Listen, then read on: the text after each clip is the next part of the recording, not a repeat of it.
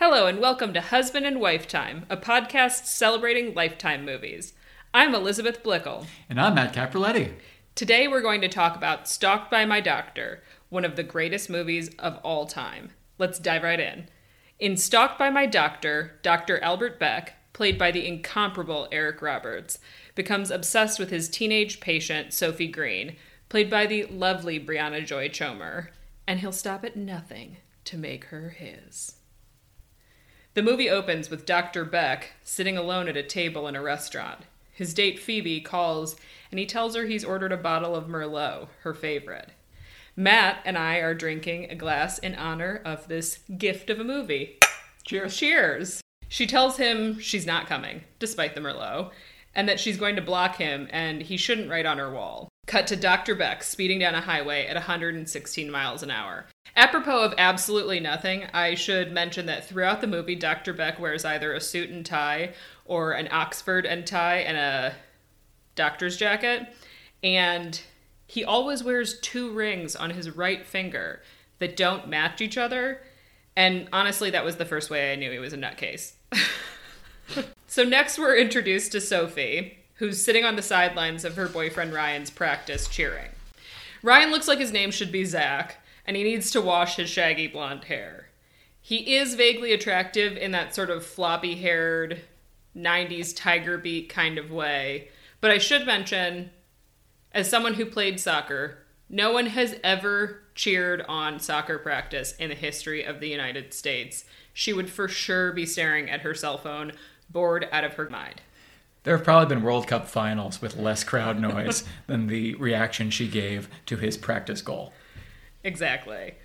Sophie has a best friend who happens to be dating Ryan's best friend, and the other girl is also waiting at this practice. And she has her open a letter from her first choice college. Sophie's too scared to open it herself, so she makes her friend, Caitlin, open it for her.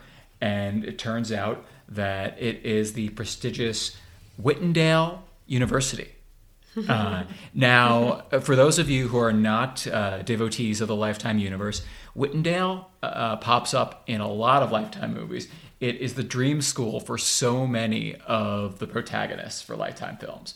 And based on the reactions when Sophie and her friend realize that Sophie has gotten in and they're going to be roommates together next year, Whitendale is basically like Stanford and Harvard combined.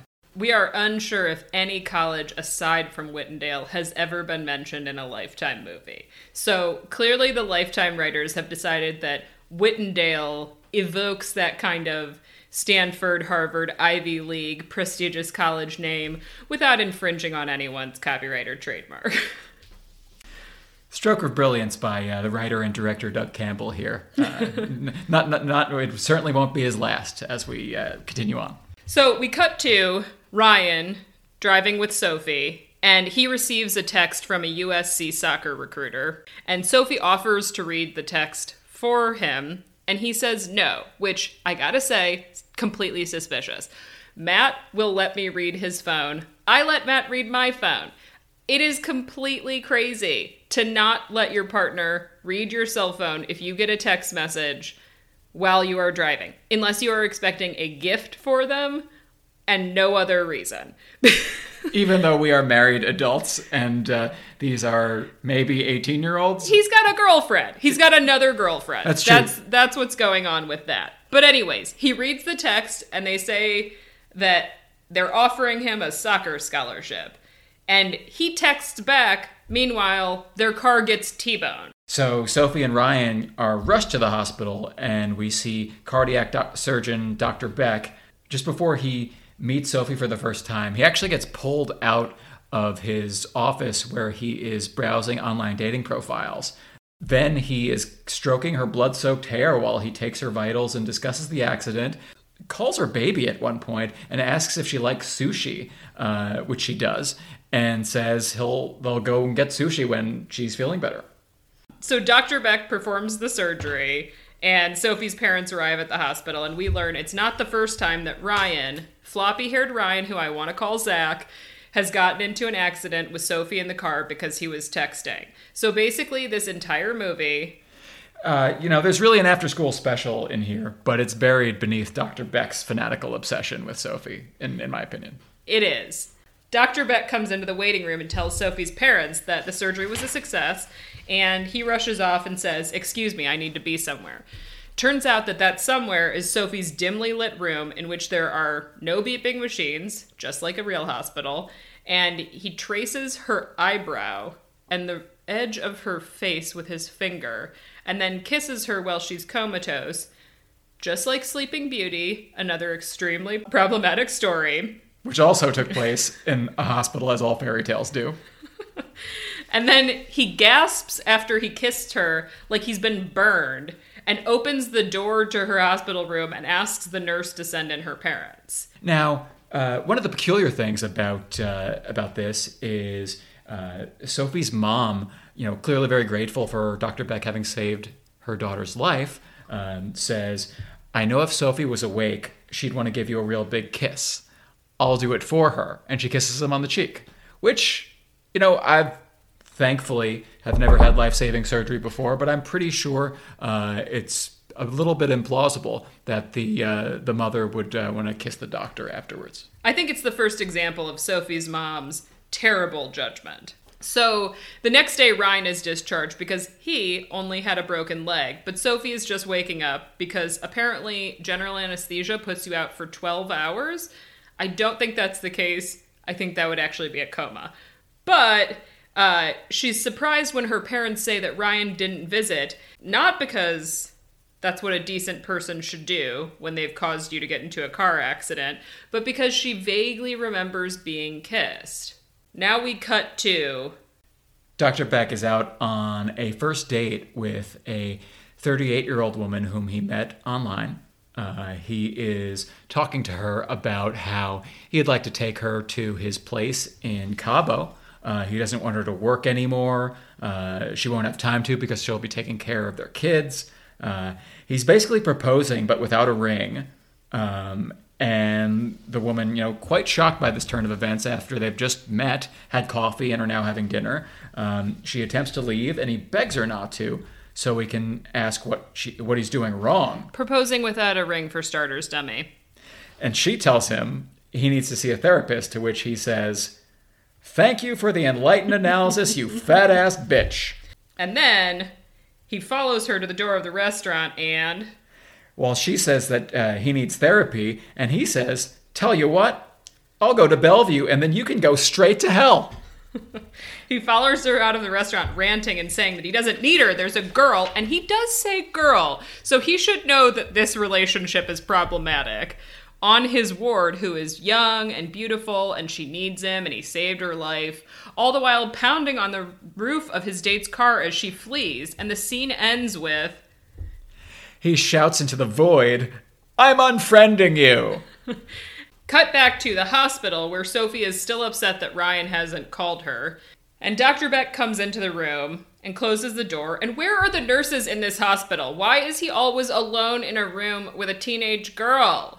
Mind you, the hospital room is so dark, and it has shadows of blinds across it, like an interrogation room in a police procedural. So this is not exactly accurate. But Dr. Beck sits on his bed, and Sophie says she'll be hideous without her scar. Which is kind of like the most tidy scar you've ever seen. It looks like she took red lipstick and ran it 3 inches along her stomach. I've had rug burns that look worse than Sophie's scar after life-threatening heart surgery. And Dr. Beck tells her she's beautiful, and she sucks her lower lip at him, which I found very confusing, because it almost seems like they want you to believe that she is projecting onto him some lusty feelings, which is not the case. So then Sophie's mom comes in and is upset that there isn't a nurse present. Noticing something very important, I agree. So next, Sophie is discharged, and we go to her loser boyfriend Ryan's house, and he's playing video games when she shows up. Why on earth is she visiting him at this point? He's the one who nearly got her killed. He complains he's never going to run full speed again, and then he kicks her out. And then he throws a soccer ball at his collection of trophies, which could actually be a really fun bowling game. When Sophie returns home, her mom defends Ryan and says Sophie should try to be understanding, that this loser who nearly cost her daughter her life by texting again, that she should try to be understanding because soccer was his whole life and she's never met a man who can discuss his feelings, which made me feel really depressed for Sophie's mom. And does Sophie even have a chance in life? Because both of her parents are really terrible, as we will show you in many ways. They are paragons of bad advice throughout the film, so more on that later. For now, we move ahead to Dr. Beck, who has the first of his daydreams or hallucinations. It's unclear. And in this first one, Sophie sneaks out and comes to his house, shows up at his door, and they kiss. You know, that's a nice interspersed moment of the mind of Dr. Albert Beck. Cutting back to reality, it's time for Sophie's follow-up appointment. She's about to get an EKG, and we see Dr. Beck spraying Binaca in his mouth before going into the room for that follow-up appointment, where Sophie gives him a teddy bear and a note that says, "My heart truly belongs to you." And she tells him she wants to study physiology in college so she can be a doctor. He offers her advice, and something about his behavior at this appointment gives her mom the creeps. And she doesn't even know about the Binaca. But her mom responds with, this gem of good advice, and saying to her daughter, don't dress like this the next time she sees the doctor. Even though she's just wearing a red short sleeve dress. And it's California. Yeah. It's California. Yeah, I mean, perhaps she should have worn her Amish garb, but it's probably a little warm for that. That advice from her mom was straight out of 1960s rape cases. Anyways, so we cut to Dr. Beck putting the teddy bear on his dashboard while he sits across the street from Sophie's house before he proceeds to follow Sophie and her best friend to the food court at the mall. He asks to join them at their table and gives her best friend a $50 bill to pay for the carrot cake that they like, getting the friend to scram. And while the best friend is getting the cake, he caresses Sophie's hand and asks her if she'll go to a movie with him alone, natch. But she says she has homework and leaves as soon as her best friend comes back, so they don't even get carrot cake. So then Dr. Beck's reaction to all this is just a total and complete meltdown in an alley, presumably behind the food court, throwing bags of trash and screaming, "I'm a doctor!" And it just, truly captures the mania of Dr. Albert Beck as played by Eric Roberts. Also, yeah, Doc, so you should know how unsanitary rolling around in all of these trash bags behind the food court is. Gross. That's why no one wants to date you. You smell like trash. You've got a point there, Liz.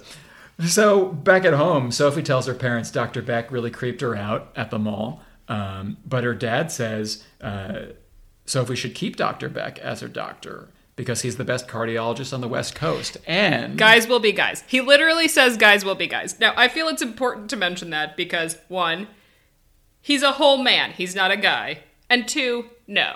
Just no. But the dad continues by saying, "It sucks. The world is awful. She's just going to have to get used to it." And I need to pause here with a brief message for all fathers out there. Stop trying to change your daughters to suit the world, and change the world to suit your daughters. And get a new doctor. Okay.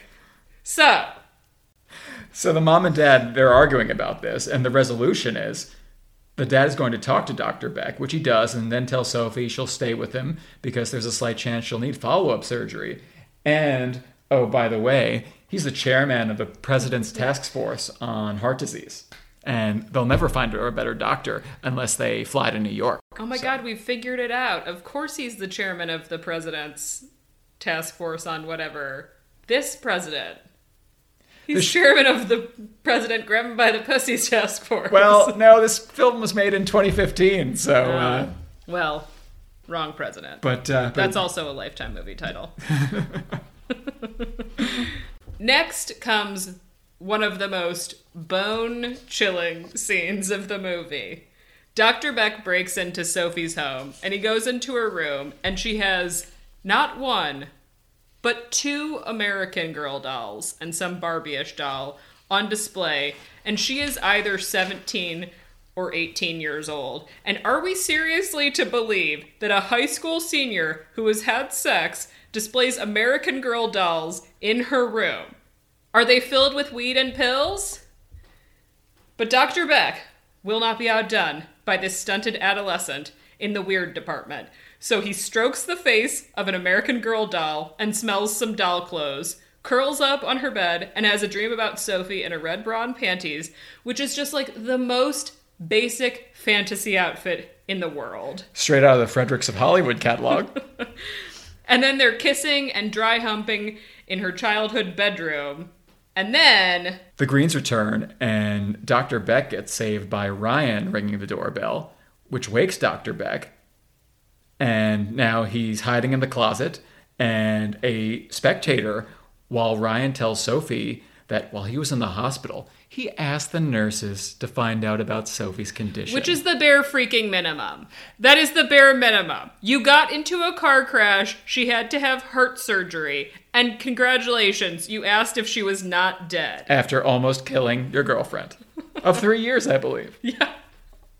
I don't think the length of time is particularly important if you almost kill someone. Yeah. He could have been charged with involuntary manslaughter, mind you, but he did ask the nurses about how she was doing, so all is forgiven. Fair enough. So then he follows that up with giving Sophie his grandmother's ring. Which is a better start to a proposal than Dr. Beck's. Good point. But when Sophie asks what it means, Ryan responds, "It can mean whatever you want it to mean." Which, no. And then they start hooking up on the bed. But it hurts both of them because, in case you forgot, they were in a car accident like 3 days ago that he caused by being a total moron. Leaving her with not only the need for life-saving heart surgery, but with a bunch of broken ribs. And that disgusting scar on her stomach that's going to ruin all future dating prospects. She probably should just settle down with Zach Ryan because no one else will ever have her. She's disgusting. And speaking of her being disgusting. So then Dr. Beck decides to pop in on Ryan's follow-up appointment with another doctor to talk about his physical therapy program. And in the process, he steals Ryan's cell phone and texts Ryan's best friend, the boyfriend to Sophie's best friend. I have a question first, before I even get into what he texts, and that is, how did he know that Eddie, I believe the friend's name was the best friend, and that there would be the connection? Maybe it was frequency of texts. You know how people, when they find cell phones, they call like mom or dad or the first, like the most frequently called number. But the other question you raise, Matt, or you bring us to is, how did he get into the phone? Is Zach Ryan such a dum-dum that he does not have a passcode on his phone? Possibly. But anyways, he texts away. And he says, underneath a string of texts about a math test, my girlfriend has a huge scar under her left tit. I'm dating Bride of Frankenstein. Which is an interesting reference for a 17-year-old in this century. Yeah, I mean, this movie was made in 2015. Undoubtedly, the protagonists are Generation Z. I don't know when Bride of Frankenstein last aired, but I'm not going to get us any further down this rabbit hole than I've already gotten. I love a rabbit hole. Let's go all the way down it. So then Ryan goes to Dr. Beck's house and confronts him about the text because he figured out Dr. Beck sent it. So apparently he is smart. I mean, maybe that's where the USC scholarship comes from. And Ryan keeps swinging his cane at Dr. Beck during the confrontation, but Dr. Beck gets the cane away from him and throws it really far and just leaves Ryan on the porch, unable to walk, which is probably one of my favorite scenes in the movie because, honestly, this guy is the worst. And Dr. Beck, his house is on top of a massive hill, so he basically chucked this cane into an abyss. It should be mentioned, it's in a completely deserted part of California, and the aesthetic could best be described as Drug dealer meets Real Housewife of California with suspicious finances. It is an absolute McMansion. There's no furniture anywhere. So moving on, before we completely get derailed by Dr. Beck's crazy house. Ryan is left wriggling around on the front porch like the useless worm that he is. And Dr. Beck, meanwhile, shows up at a women's clothing store and tells Sophie that he wants to apologize for making her feel uncomfortable with this American Girl doll he brought. Now, despite her obsession with American Girl dolls, Sophie manages to refuse, prompting Dr. Beck to then just find an isolated place, freak out, and tear the doll, completely destroy it as he dismembers it, screaming, "Nobody cares! Nobody cares!"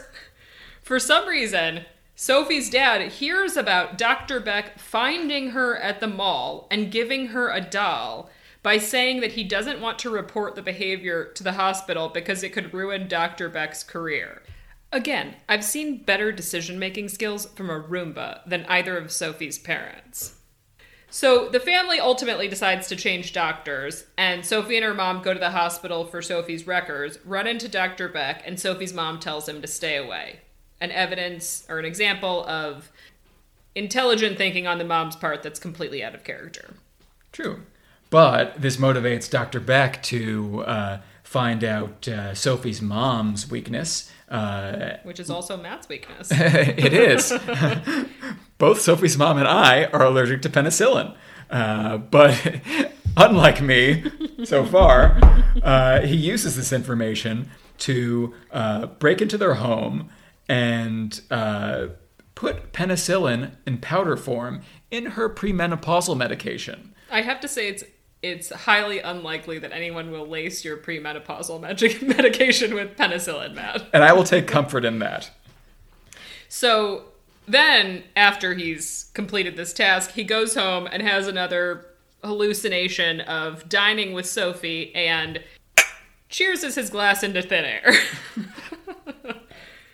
Sophie's mom is fine, so Dr. Beck follows Sophie to her college tour where she's leaving the darkest parking deck I've ever seen in my entire life.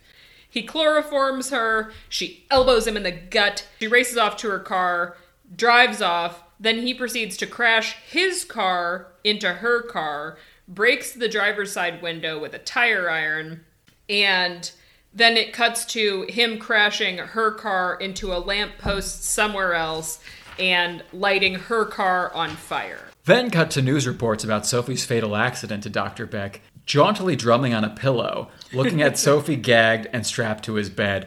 And for me, it's kind of here where the movie kicks it into another gear, but the kidnapping stuff is not quite as much fun as all of what we've described up to this point. It's not, but what I will say is, it's because we get fewer Eric Roberts freakouts. And just as a side note, I cannot stress enough, Eric Roberts is amazing in this movie. And I am not being sarcastic. This is not tongue-in-cheek.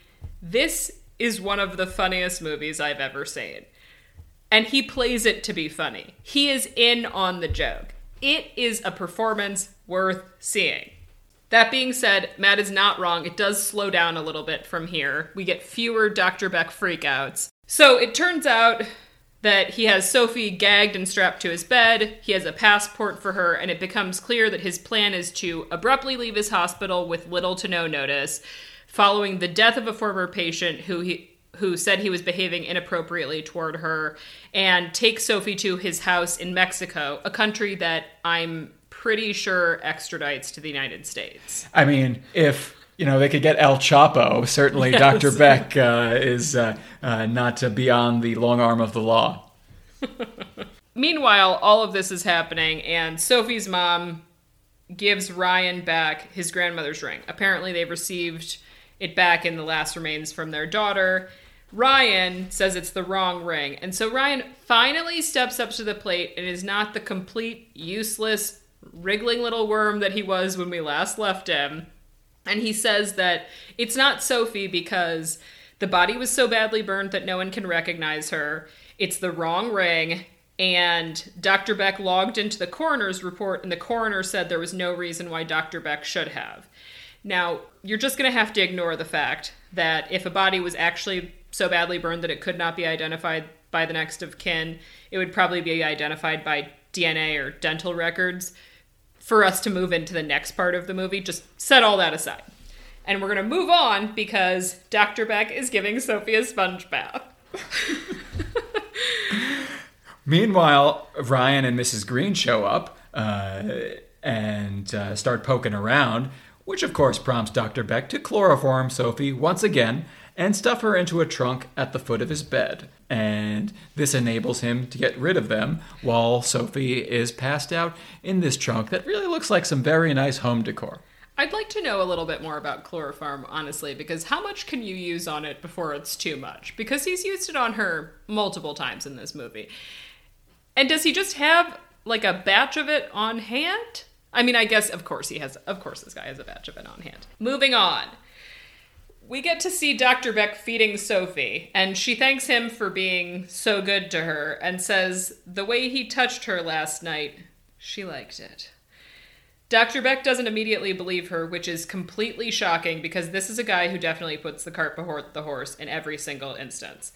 But she manages to convince him by kissing him, and she says she's ready and that she's done it before, but never, wink, wink, had an orgasm, and she wants to know what it's like, and he's an expert in the human body, right? And he says, well, I did take a whole semester of gynecological studies. And while I appreciate the gestures toward the importance of female pleasure,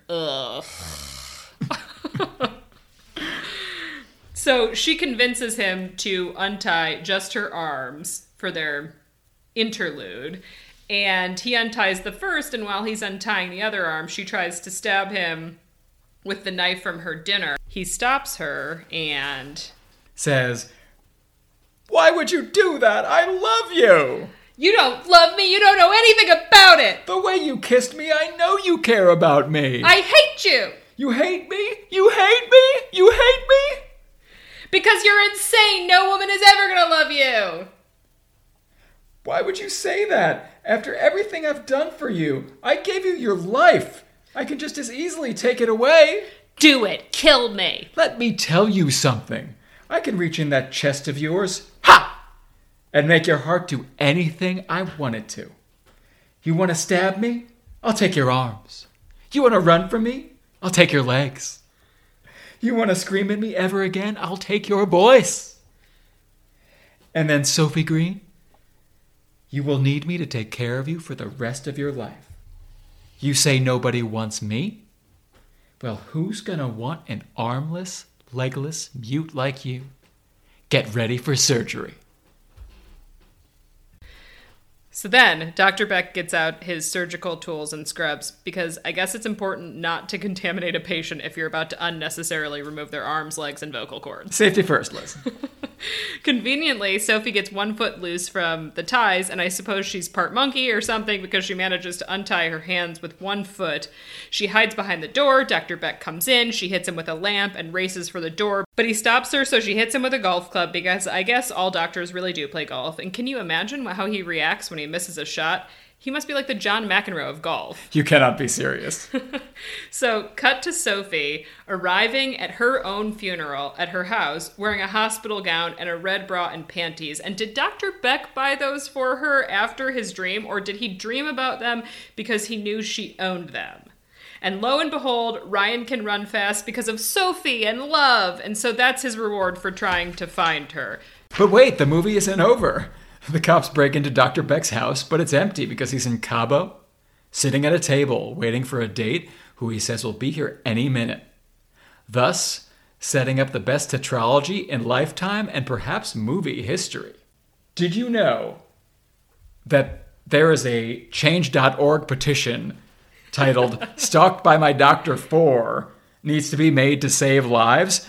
And it was made, but think about some of the other petitions that are on Change.org. They are real, like, world-changing things. And Americans are more concerned about voting for a Stalked by My Doctor 4 than they are about voting in most midterm elections. that's very true. And they did make the 4th. And with good reason. Yeah. We'll get to the 4th at some point. So, I want to just posit a theory. Is Dr. Beck an incel? Because he seems unable to land the plane with women his own age and with a teenaged patient unless she's drugged, and he has an extreme amount of rage toward women. I do not want to look at his browser And what history. is an incel for those of us who might not be in the know? Oh dear. Apologies to our parents in case they're listening. It's an involuntary celibate. It's a group of young men who believe that they are viable prospects for women, but that women do not want to date them. They want to date chads, really like beefy guys. And so they have an immense amount of rage at women for not wanting to sleep with them. I'm not going to say anything more about incels because Matt and I do not want to be swatted. So that's all we're saying. And we're probably going to edit that out. So anyways, for those of you who know Matt, you know that he loves trivia. For those of you who don't know Matt, it's important to know that Matt was on an episode of Jeopardy, which he won, and he was also on an episode of Who Wants to Be a Millionaire, which he won some money on. Well, thanks, honey. Well, it's accurate. You won some money on that. So I'm going to give Matt some little pieces of trivia about Eric Roberts, who is, again, an American treasure in acting only. We don't know about his personal life. He could be deeply problematic. Because Matt loves trivia. So we're going to give Matt some trivia. Okay, so Matt, according to IMDb, Eric Roberts has how many acting credits do you think? I'll say 500. 603. Whoa. 603 acting credits. And according to a 2018 Vanity Fair profile, he filmed 74 films in a single year. There are times he films 3 movies in a day. What? And he's in front of the camera nearly every single day of his life, although presumably that has slowed due to COVID restrictions. And that is our loss. And they call his sister America's sweetheart. I bet her IMDb, though prolific, is nowhere near of the richness as Stalked by My Doctor. Yes. I will note that some of the comments on the Change.org petition say that Julia Roberts, Eric Roberts' sister, should be part of a future installment where they both are stalking patients. Hard pass. He's my favorite Roberts. Julia Roberts is #not my Roberts. So anyways, Matt, I'm sure knows that Eric Roberts is an Academy Award nominee. He was nominated for Runaway Train. He was also nominated for 3 Golden Globes for Runaway Train, Star 80, and King of the Gypsies. Here's some trivia Matt may not know. He's done everything from Celebrity Rehab with Dr. Drew to a mini movie made by a real estate or construction company to sell a mansion, to music videos for The Killers, Akon, Mariah Carey, and Rihanna, who is apparently a huge Eric Roberts fan. She cast him in Bitch Better Have My Money. That was a big hit. And she decided not to cast him as her husband, allegedly, because she decided he was too pretty to kill, so she cast him as a clueless cop. That is an amazing bit of trivia, and it is not surprising that Rihanna would have such impeccable taste. She has great taste. By the way, if they had put some Fenty lingerie on Sophie in that dream sequence, I would have said, God bless. That's the kind of lingerie you fantasize about unless you're a 12-year-old boy. Red bra, red panties is so basic. Step up your game, Eric Roberts' imagination in this movie. All right, well, that's Stalked by My Doctor, the inaugural episode of the Husband and Wife Time podcast, and we thank all of those of you who have made it to this point. You know, I was going to talk about Doug Campbell, who wrote and directed this movie. A hero. But we are going to be talking about so many movies that he has done. He is like Scorsese, Spielberg, and Fellini combined when it comes to Lifetime. Which for us is more like Campbell, Kim Licka, and another person, because those are really two of the greatest. That's right. We'll cover Kim Licka next time. And speaking of Barbara Kim Licka, for the next episode of our podcast, we will trade this very creepy cardiologist for the most charming of personal shoppers in the most celebrated Lifetime Christmas movie ever, at least in this house. By us. It is our first and only Christmas tradition as a couple. For a very bloody reason. And we will let you all find that out next time on Husband and Wife Time. A Gift Wrapped Christmas is the name of that film. And for those of you that have become enchanted by Stalked by My Doctor and would like to see the film for yourself, it is available on Amazon Prime and on Lifetime Movie Club. Join Lifetime Movie Club. And then also gift us a membership because we really deserve to be a part of it. It's kind of insane that we've started a podcast about Lifetime movies and do not belong to Lifetime Movie Club, but... We're honorary members at this point. Yeah, we'll leave that for another time. If you want to get in touch with us, you can email us at husbandandwifetime@gmail.com or find us on Instagram at husbandandwifetime. If you like this episode, please rate and subscribe on Apple Podcasts or wherever you listen to this podcast. Thanks. Thank you. Bye.